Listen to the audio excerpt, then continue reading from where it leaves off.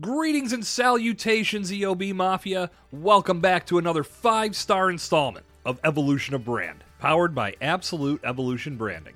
I'm Jason Sircone, and today on episode 131, I'm sharing the mic with author and branding extraordinaire Pamela Wilson for an in-depth conversation about personal branding, business branding, and the role each of them play in your efforts.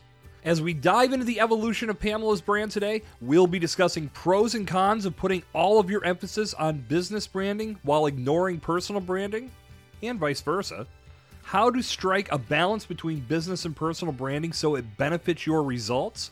Some examples of powerful brands that have truly captivated their audience, both business and personal, and why gaining trust and establishing authority in your space will make or break the evolution of your brand. All of this and so much more lies ahead on episode 131 of Evolution of Brand, right after a quick word from yours truly. You know, we talk a lot about thought leadership and authority status here on Evolution of Brand, and the reason for that is the guests that I've had the privilege of connecting with focus on this each and every day. And I guarantee you, if you ask any of them if that focus has made a difference in everything they do, the answer you'd receive would be an emphatic hell yes across the board. Do you want to establish authority and become a thought leader in your niche? Then it's time for us to connect. I want to teach you the best approach I know for attracting new clients, increasing your profits, expanding your network, achieving game-changing authority status, and becoming a thought leader in your space. It's time for your brand to go from unknown to undeniable. Visit jasonsircone.com/work with me to learn more. Pamela Wilson, welcome to Evolution of Brand. Say hello to the EOB Mafia and share a time that you listened to yourself instead of what others told you was right, and it led to a major accomplishment. I don't know if you've read Steven Pressfield's newest book. It's called Put Your Ass Where Your Heart Wants to Be, which is a great title. He's the author of The War of Art. I'm sure you're familiar with that. But one of the things that he talks about is that when you want something, you have to literally put your ass in the place where that thing is happening. And I realized when I read the book that I have done that all throughout my life. So I graduated college I was in Baltimore, Maryland, which I didn't particularly love as a location. And I really wanted to be in South Florida so that I could use some of the skills I had built. And so I moved myself to Miami. I found a starter job and moved myself to Miami. And same thing years later, much later in my career, I was living in Pennsylvania. I had started an online business. Every time I talked to somebody in my little town in Pennsylvania about my online business, I would just watch their eyes glaze over because they had no idea what I was talking about. So I moved myself to Nashville, Tennessee, where there were a lot of people doing really amazing things in the online business world. So that, I think, is a time where I just sort of listened to myself and I let those desires to follow my heart toward where I really wanted to be. And I put myself in those places so that good things could happen. And clearly that has unfolded as you've done a lot in the branding space that we're going to dig into today. And I'm really glad that you're able to take some time to join me because I know we're going to have a phenomenal conversation as we dig into one of my favorite subjects, personal branding versus business branding. There is so much to cover that I'm always happy to get to continue the conversation and add some new perspectives and to bring some new outlooks. So very excited to hear what you have to say on the subject, Pamela, and we're going to dive into all of that as we roll today. But before we do jump into that pool, take a moment to tell us who you are, what you do, and how your evolution has unfolded over the years. I know you just gave us a brief sample, but dive in and tell us all about who is Pamela Wilson. I am celebrating 30 years in business for myself this year. So that's probably the most important thing to know is that I've been in this space for a long time and I love it. I mean, one of the reasons I've been in this space so long is that I love marketing, branding, helping people and entities communicate their messages. I love it. And I'm so grateful that I picked something at an early age that I ended up really loving and have continued to do my whole career. I started out as an agency, a marketing and design agency. I was doing a lot of print design and then brought my business online in 2010 and have really, kind of achieved a mastery of digital marketing and all the digital marketing things, everything involved in digital marketing. And I have been both a business brand and a personal brand. So I made a different decision at different points in my career, which is one of the reasons I'm excited to talk about this, because it is something that it's a consequential decision for your business, but it's also something that you can change your mind about down the road. So I would love to talk about that as well, because I think people get really hung up on that topic about, they want to make sure they get it right. But the reality is that you can make one decision and then change it if you need to. But that's what I've been doing my entire career, is helping businesses and entities communicate their messages and attract the right customers for them. When it comes to personal versus business in the branding space, is it even possible to say that one way is right and one way is wrong? Because I feel like they have importance, and we're going to determine today, maybe we won't even get fully into this, whether you can say they have equal importance, but they both play a pretty critical role. So is there even a point in saying that one is right and one is wrong? I think it's a matter of what is right in the moment for the business goals, for the personal goals of the person who's developing that brand, maybe for the place that the company is also. I think there can be a right or wrong answer to that, depending on what you're looking for. There's one question that I always ask that seems to be the clarifying question, and we can go over that. But I think once you know your answer to that question, it becomes much, much clearer. Yeah, let's dive into that. Let's talk a little bit more about that. And really, let's talk about this whole concept of branding and why it plays such a pivotal role in a professional's overall growth and evolution, regardless of whether the emphasis is on personal branding, on business branding, or a healthy mix of both. Yes, exactly. The thing that I always ask people when they're trying to figure out, especially if somebody is kind of in the early days of a new business or a new line of business, I always ask them, do you aspire to be able to sell this business down the road? And if you do want to sell it down the road, it probably makes sense to develop it as a separate brand, a business name that expresses in an aspirational way what your business does, because then it becomes something that you can create brand equity around, and that brand equity will have a value down the road, so that when you go to try to sell the business, you have a brand that has recognition, it's got a history in place, and that's worth money when you go to sell your business.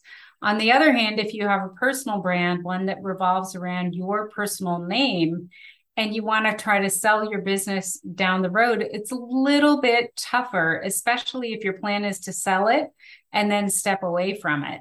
It's just tougher to sell a business that's got somebody's name and that person who carries that name is no longer involved in the business. It's just a tougher sell. So that's usually the clarifying question that I ask people. And they usually know pretty much right away, like, oh yeah, no, I'm never going to want to sell this. It's all about the work that I do. And so I want people to know me and my work. And in that case, it's like, all right, well, it's clear that you need a personal brand. Or people will say, oh yeah, I would love to build up something that I could then sell. Okay, well then we need to create a business brand for you.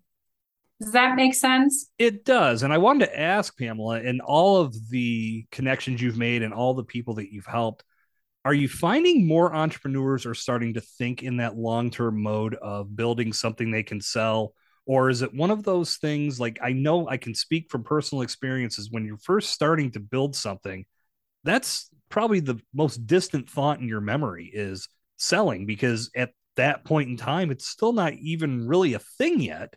Yeah. So right now it's all about the energy of building it. and making it into something that can become truly special and change the world, which is ultimately our goal in some way, shape, or form at the very beginning.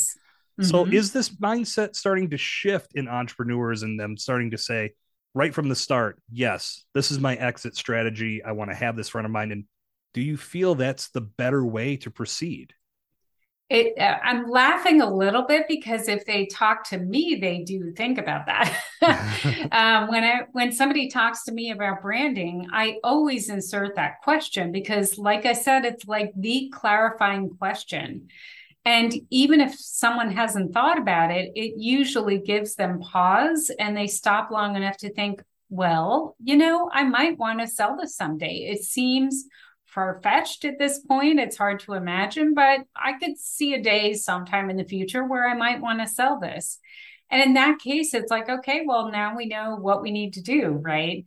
I do think that people in the very beginning, their focus and their energy with good reason is on making a viable business, one that generates revenue and that is going to survive, especially just through that first year where, so many businesses fail in the first year. So it's understandable if people aren't thinking about this at the very beginning. And it's fine to sort of just focus on getting the business off the ground and don't even worry that much about the brand at the beginning. It's more about reaching your customers, maybe proving that your offer actually works, that you have something that's viable, that it is revenue positive and all of that. Once you get beyond that survival mode, though, then you can start thinking about the long term. It's like, okay, well, this is clearly working.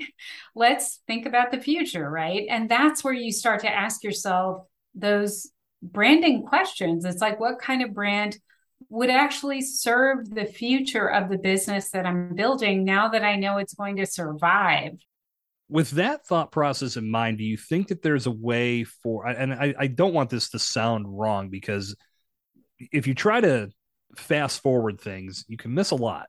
One of the big things that helps you build your brand in a positive way is enjoying the experience and enjoying the process, because that's going to keep you invested and help you learn and grow as you proceed through the evolution of your brand, to coin a phrase. But do you feel that having that mindset of the end in mind is going to help you get to that goal faster and get you through survival mode, as you defined it, Pamela, and put you in a better place to make it more realistic that you could exit, or even if you don't have a plan of exiting, could still experience success at a much faster pace? What are your thoughts on that?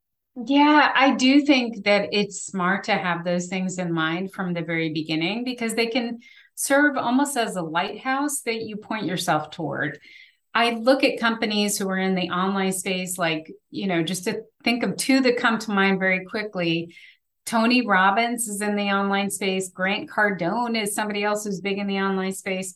And those are businesses that are built around people's names. And obviously, both of those guys have huge teams and they have huge organizations at this point.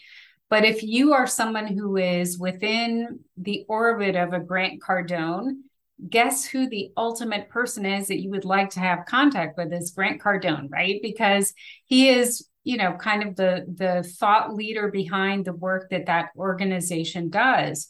And so that's a very different kind of business. It's almost like a pyramid, and the person who has the personal name is sitting at the very tip top of that pyramid.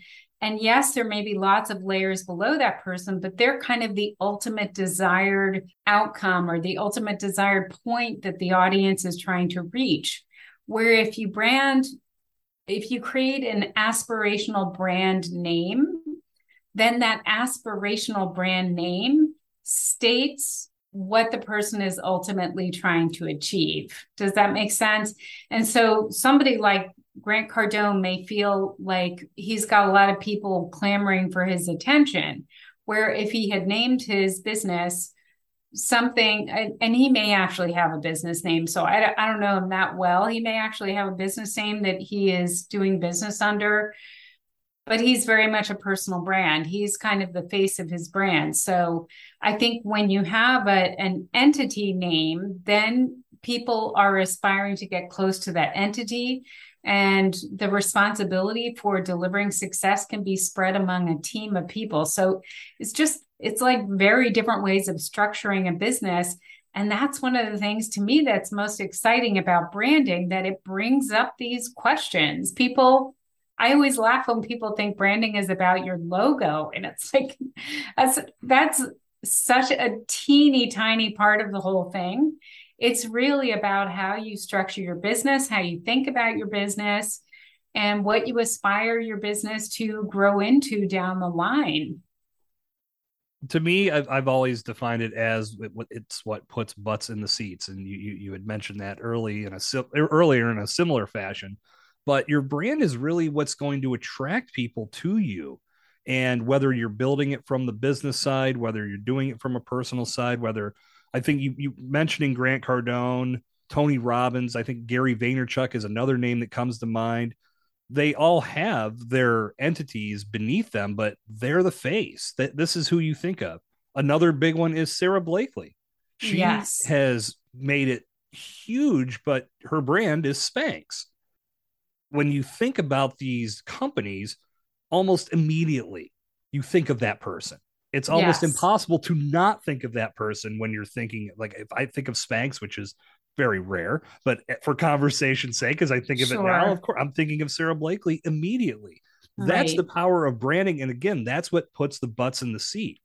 Yes. Or the butts in the Spanx, whatever. Yeah. However you want to think about it. That probably wouldn't work so much for me, but maybe for some other folks in the obese society. No, but I see what you're saying. No, totally. And that's, I think in the case of somebody like a Sara, she developed that brand and then really stood out in front and started to represent that brand and tell the brand story. And that's where, at least from the outside, it looked to me like that's where her personal brand developed. She developed the business brand, and then she became a personal brand in and of herself that in many ways, she's bigger than her business brand at this point, I think. It seems to me, and maybe I'm speaking slightly out of turn, that once you've proven that you have a product that can impact society, that can help people change, that can help them reach the transformation they seek, building that personal brand as an extension, I'm not going to say it's easier, but that transition is, I guess to some degree, it is a little easier because we are suckers for stories. And if we become loyal to a brand, well, we want to know how this brand became everything that we wanted. Who was behind this? What did they do? And then all of a sudden that person emerges and we fall in love with that person because not only have they brought us something that's changed our lives and made it better, but they're also easy to listen to, easy to talk to, easy to communicate with.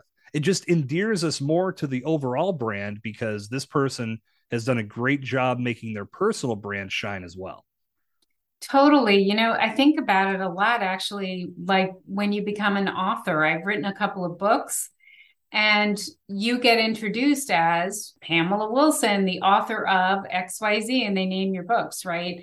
And when you have a personal brand that's associated with a much loved brand that people know, then you become, Pamela Wilson, founder of XYZ brand, right? And that gets you in the door in people's minds. And like you said, they want to know. This is why about pages are typically some of the most visited pages on people's websites, because everyone wants to know the story behind the brand. They want to know who are the people that built this thing that I'm visiting online, right? So the about page is usually super popular for that reason. Well, let's take some time to talk about both the personal brand and talk about the business brand. And I want to talk about the pros and cons of putting emphasis on both. And we'll see how this shakes out at the end. And like I said, to me, I feel like there's equal importance or close to equal importance for both. But I want to hear your insights on this, Pamela. So let's talk about business branding first. What are some of the pros and what are some of the cons of putting heavy emphasis on building your business brand first? Well, first and foremost is what we mentioned earlier, that if your long-term plan is to eventually sell the business or sell the IP associated with the business, then having a separate entity that is not related to a personal name it's smarter because people can get to know the brand. The brand builds its own equity. It has its own value, and that value becomes something that you can sell down the line. So starting with that, I think that's the first thing. If you can, so there's a thing, and I know I'm preaching to the choir here, you know this, but anytime you establish a brand, you have to associate whatever that brand name is with what that brand name does. And that's where marketing obviously comes into play. It's like you have this brand, it has this name, and it does this thing. And marketing is what makes that link between the brand name and the thing that it does.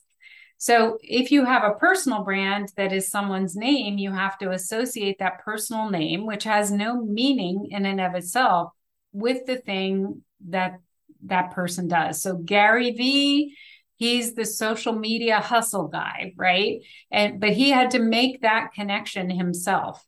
With a business name, a business brand, you can come up with a name that just says what you do in a very aspirational way that people hear it and they say, oh, I want that.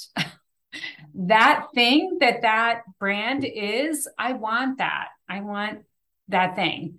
And so it's almost like a shortcut between what your business does and the meaning of what your business does in people's minds. And that has a lot of advantages. It's funny that you say it that way, because I'm thinking, as you were saying that, I'm thinking, what is a brand that has a name that makes me instantly want to grab hold of it and not let go? And for whatever reason, I'm struggling to come up with something off the top of my head, but it does lead me to think about Coca-Cola. Maybe one of the most recognized brands in the world. What the hell did anybody know about cola back when they first came out to say, to speak to your point? Oh my God. Yeah. I've got to have cola right now. Or well, an original Go ahead. Original Coca-Cola had coca leaves in it. So it was describing what it had in it. Right. So, even if you think of Pepsi, it has that word pep in it. So it gave people this, because those original soft drinks, they had caffeine, but nobody talked about that. They just talked about the fact that it was refreshing and you would feel more energetic after you drank them. Well, it was because of the caffeine. But that's, Pepsi, it's called Pepsi. My husband is a huge car guy. He loves to take apart classic cars, put them back together again, make them better. And he buys a lot of his parts from a company called Summit Racing. Not an earth-shaking brand, right? But Summit Racing is so well loved among people who do that kind of work as a serious hobby. Because, well, first of all, it's got that word racing in there. And anyone who's fixing up or optimizing a car, in the back of their minds, they think they're making it a great racing vehicle, right? And Summit, it's like the peak, the ultimate highest point is the summit. And so Summit Racing is a great brand name. And it's, Summit Racing Auto Parts, and exactly what they do. And it's a name that's kind of aspirational. So that's what I'm talking about, that you come up with a name that people recognize it. I think those are the best brands. So there are also brands like Kleenex. They had to spend money to help to make that association between that made up name and, paper products that you can blow your nose into, right? They had to spend money to do that. But when you are building a business brand, you have an opportunity to come up with a name that's aspirational, that says what you do immediately, and you have to spend less time and money marketing it and establishing that name because your name just says it. When you become a verb, you've made it. Right? When you don't, when you hear Kleenex, you ask for a tissue, you ask for a Kleenex. Google something. Yes, Google. Exactly. Yes. Google's another one. Yeah. But I mean, Google, and this is what I always tell my clients, because I help a lot of smaller businesses. The businesses I help are typically between 10 and $100 million. And and that's not nothing, but it's like, y'all don't have Coca-Cola's budget. Y'all don't have Google's budget. Like, we need to be realistic and come up with a brand name that does some of the heavy lifting for us so that we don't have to establish what it is and what we do. So let's flip the coin over and talk about emphasizing personal brand first. Now, obviously, there probably are some pros and cons that have already been discussed, and they're built in to the pros and cons of emphasizing and building your business brand first. But how do we put the focus on personal brand and maybe have it run parallel with everything we're doing to build our business brand? So right from the start, people see our face and they associate that with the brand we're building. Yes, absolutely. So it's interesting that you put it that way, because I have always thought about it differently, because I've had an online business for the last 12 years. And one of the things when you have an online business is you have to figure out your domain name. And so that branding decision comes very early. It's like, am I going to have a brand that I establish, or am I going to put it under my own name if you can even get your name online, right? So I haven't often thought about it as something that would run concurrently. I've thought about it as you have a brand that's a business name, and maybe you are the face of that brand, but it's not necessarily something you do concurrently, right? Mm-hmm. So I had a brand when I first came online. It was called Big Brand System.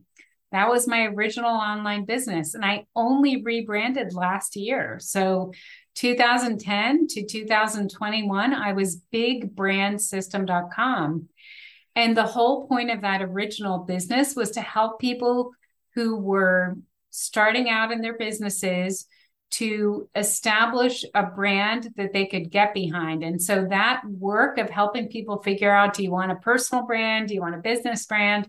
That was the kind of stuff that I was helping people with from the very beginning. But then I kind of expanded and I started doing other things and realized that I had been the face of my business for so long that I realized at that point I needed to create a personal brand. So I switched. I rebranded Big Brand System. I wiped it off the map. And if you Google it now, it redirects to PamelaWilson.com.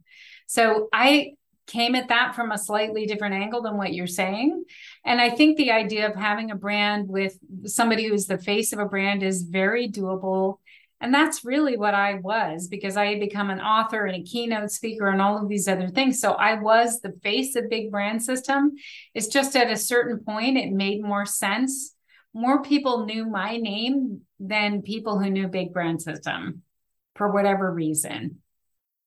So maybe you can tell me how that happened. I don't know. Somehow the personal brand ended up eclipsing the business brand in my case. Well, because you're such a powerful force, Pamela. Obviously, that's what took over. That's what I'm getting from our conversation. Okay, maybe. Yeah. Well, I want to. Well, let's explore that a little bit more. So you made this transition. You realized that the personal brand was superseding and overshadowing the business brand. When you made this transition, were you able to do so seamlessly, or were there a lot of obstacles that you had to overcome that allowed you to stay on the right trajectory for yourself and for the overall health of your brand? I mean, on the one hand, I want to say, oh my gosh, there were nothing but obstacles.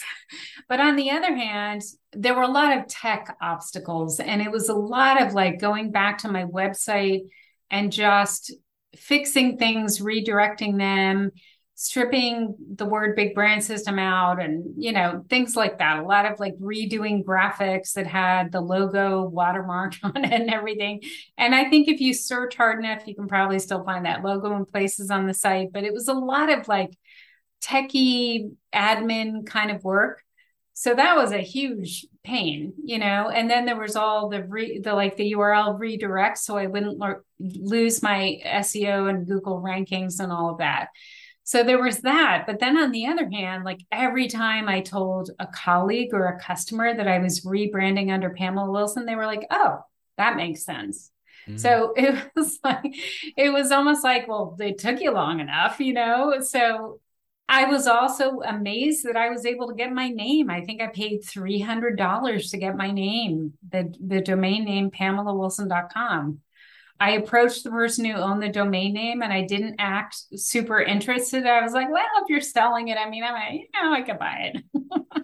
And I got a great deal on it. So it was a combination. But at this point, I'm so glad I did it because it's easier to explain what I do under that personal brand. It's more, and this is what I think is one of the beautiful things about a personal brand is that they can sort of grow with you and your own interests, right?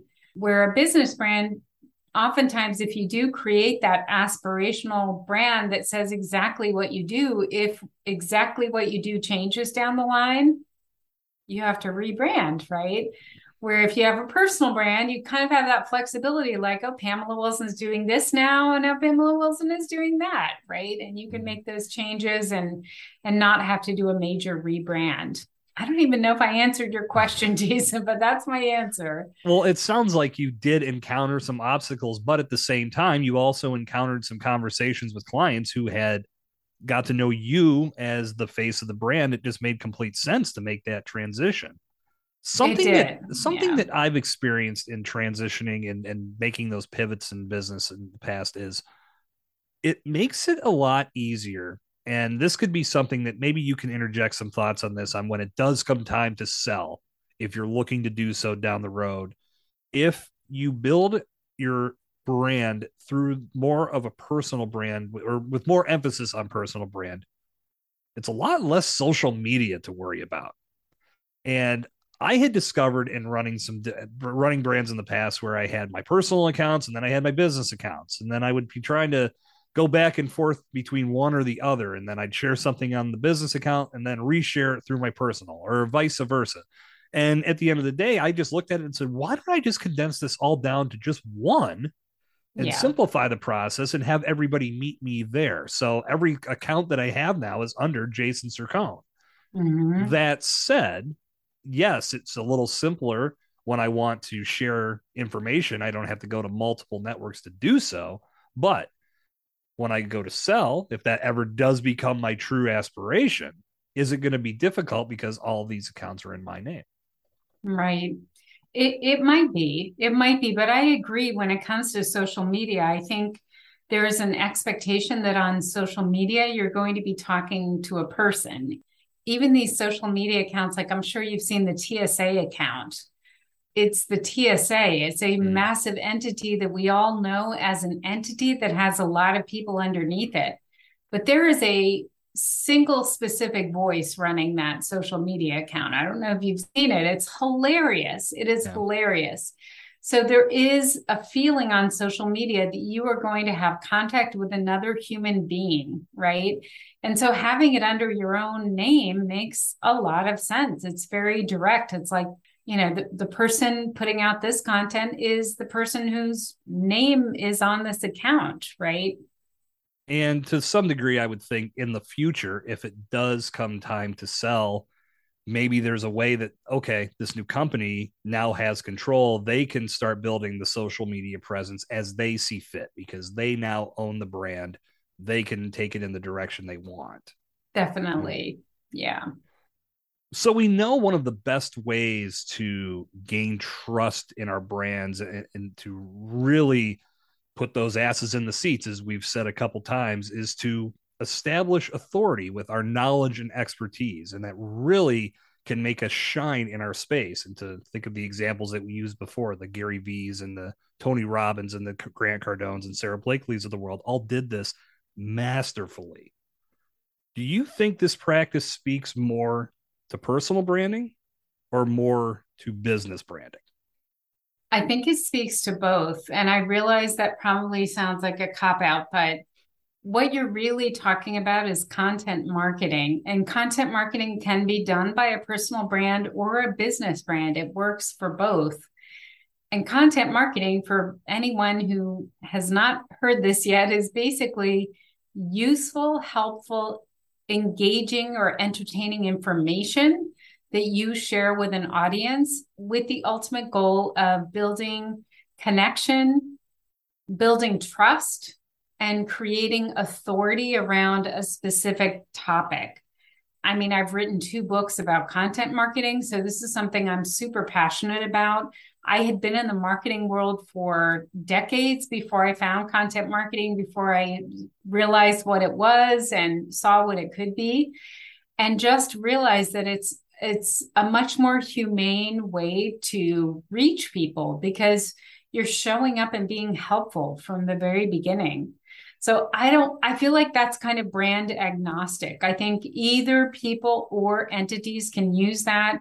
I do some consulting work, and my consulting clients use content marketing for their larger businesses very successfully. And people find them online because of their helpful content. So I think it can be used for both. Is that your experience as well?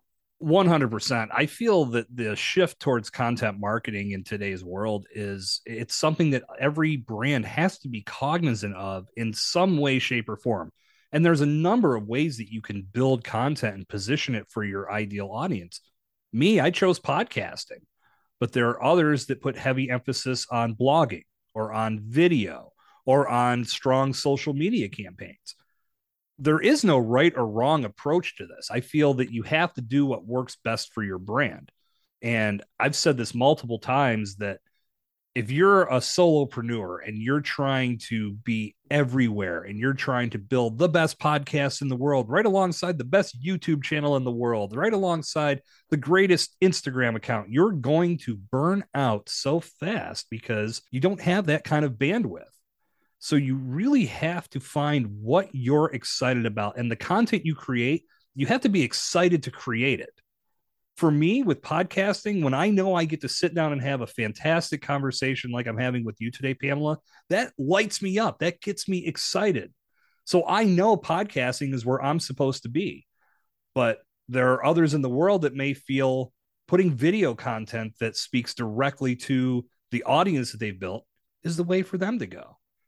One way, shape, or form, if you can make content marketing a core part of your brand building initiatives, you're going to go far. You're going to experience a lot of success. And that can work, to answer the question, from a personal branding side, from a business branding side, or from both.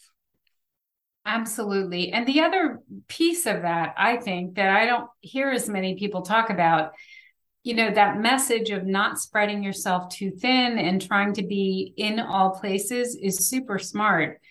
And it's smart because it conserves your energy as a content creator. But the other side of that is that when you are really dominant on one platform, people know where to find you. Mm-hmm. That's like people say, oh, Jason, he's the guy that has that amazing podcast. They don't say he's the guy with the amazing Twitter account and the amazing podcast. And he also does blog posts and he also does. So I think when you dominate one platform, you become really an expert at that platform. You can devote all your energy to being the best you can be on that platform. And people know where to find you. You are dominant in one space, and it just makes it easier for your audience. It's reverse engineering what we've been taught about social media and about content and about internet presence as a whole. Because I know there are still gurus, quote unquote, that are telling people you need to be everywhere. You need to have presence on Twitter, Instagram, TikTok, Snapchat, Facebook, have a podcast, have a blog, have a website, have this, have that. And at the end of the day, like I said, if you're working with a team, you can make that happen. But if you're on your own as a solopreneur, it's very hard to spread your attention to that capacity and expect anything good to happen. Well, and that's it. You might be able to do it. You're probably not going to be able to do it very well. Right. You might be able to show up in those places, but you're not going to be someone that people want to follow because your content it can't be super high quality when it's spread that thin. Exactly. I have a team, so I am able to do some content repurposing, but my content is created in a way that I'll use it on one platform and it can be repurposed for other. We have a whole process for doing it, but I was not able to do that in the early days when I didn't have help. Yeah, it's incredibly difficult. And with the internet acting as it does, people are going to find their network of choice. So if everybody is everywhere, and that was always the belief, or always what we were taught, was everybody's on these networks, so you have to be everywhere to meet them. You start reverse engineering the thought process and saying, well, if everybody's everywhere, they're going to find me where I'm most prevalent. And then Yes. start putting all of your attention into dominating that core area. People are going to find you. And like you said, Pamela, it makes it much easier to be, as to quote DP Knudten, who was on a past episode with me, it's better to be the scalpel than to be the Swiss Army knife, because you have one specific Absolutely. purpose and Yeah. everybody knows exactly what you're for. It makes it Mm-hmm. much easier to proceed, and it'll save you a lot of bandwidth, and your energy and creative juices geared towards what makes you happy to create content is just going to make for better content. Everybody wins. Mm-hmm. Absolutely. So we've shared a lot of practical wisdom on business branding, on personal branding. So how about positioning our brands to attract ideal customers? What are some strategies that we can implement to stay laser focused on this initiative? Obviously, you first need to know who that ideal customer is. And my definition has always been it is someone with a challenge that you know how to solve. They need to be aware of that challenge, because there are people who have a problem, but they don't realize they have the problem. So they have that awareness has to be there, and they need to be searching for a solution. And then finally, they need to be able to pay for your solution. So they need to be able to afford to solve the problem. And that makes an ideal customer. And if any of those things are missing, then it's not an ideal customer. If they don't have a problem, they're not your ideal customer. If they're not aware of the problem, they are not your ideal customer. And if they don't have money to pay for the solution, they are not your ideal customer if you're running a business. If you're running a charity, that's a different story. But if it's a business venture, then they need to be able to afford the solution.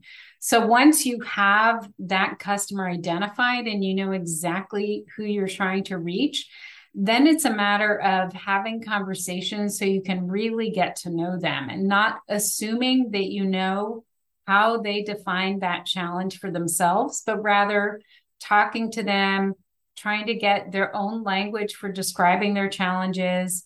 I take my clients through an exercise of, I mean, it seems kind of silly, but it's very eye-opening, where I send them to Amazon to look at book reviews. And I say, look at Amazon books that your customer might be buying to try to figure out the solution to this problem they're having. They have this problem. What books are they buying? How are they trying to solve it? And then go into the reviews and look at the 5-star reviews and the 1-star reviews. And you want to know what people liked about the content of the book, how it helped them, what challenges specifically it helped them to solve, and what words they used to describe those challenges. And then on the other side of it, you want to look at what people did not like about the book, what they didn't get from it that they were hoping to get, the problems that they still have and how they describe those problems. And just picking up that language. I have my clients actually create a spreadsheet where they're like copy pasting from Amazon reviews, and they're not going to use it anywhere. It's just so that they have that language sitting in front of them. Because you and I know there's that whole curse of knowledge problem, right? When you get really good at your topic, you can't remember what it was like to be a beginner. You can't remember what it was like to be that person who had that challenge.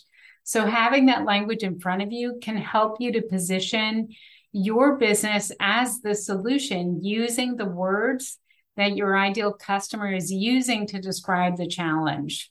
Does that make sense? That is genius, because I always advise anyone I'm talking to, if they get bad reviews, in whether it's through social media, whether it's on their podcast, I always say, great, because this person is actually, first of all, taking the time to show you how you can improve, and show you how you can do things better, but also proving that they are invested in what you're doing because they took that time. Mm-hmm. So never look at the negative comments as a bad thing. Look at it as a way to start a conversation and to make necessary improvements, but to then take it a step further and go look at what other people are saying about potential competition or other people in your space. That can open up so many new opportunities and just a world of new perspectives.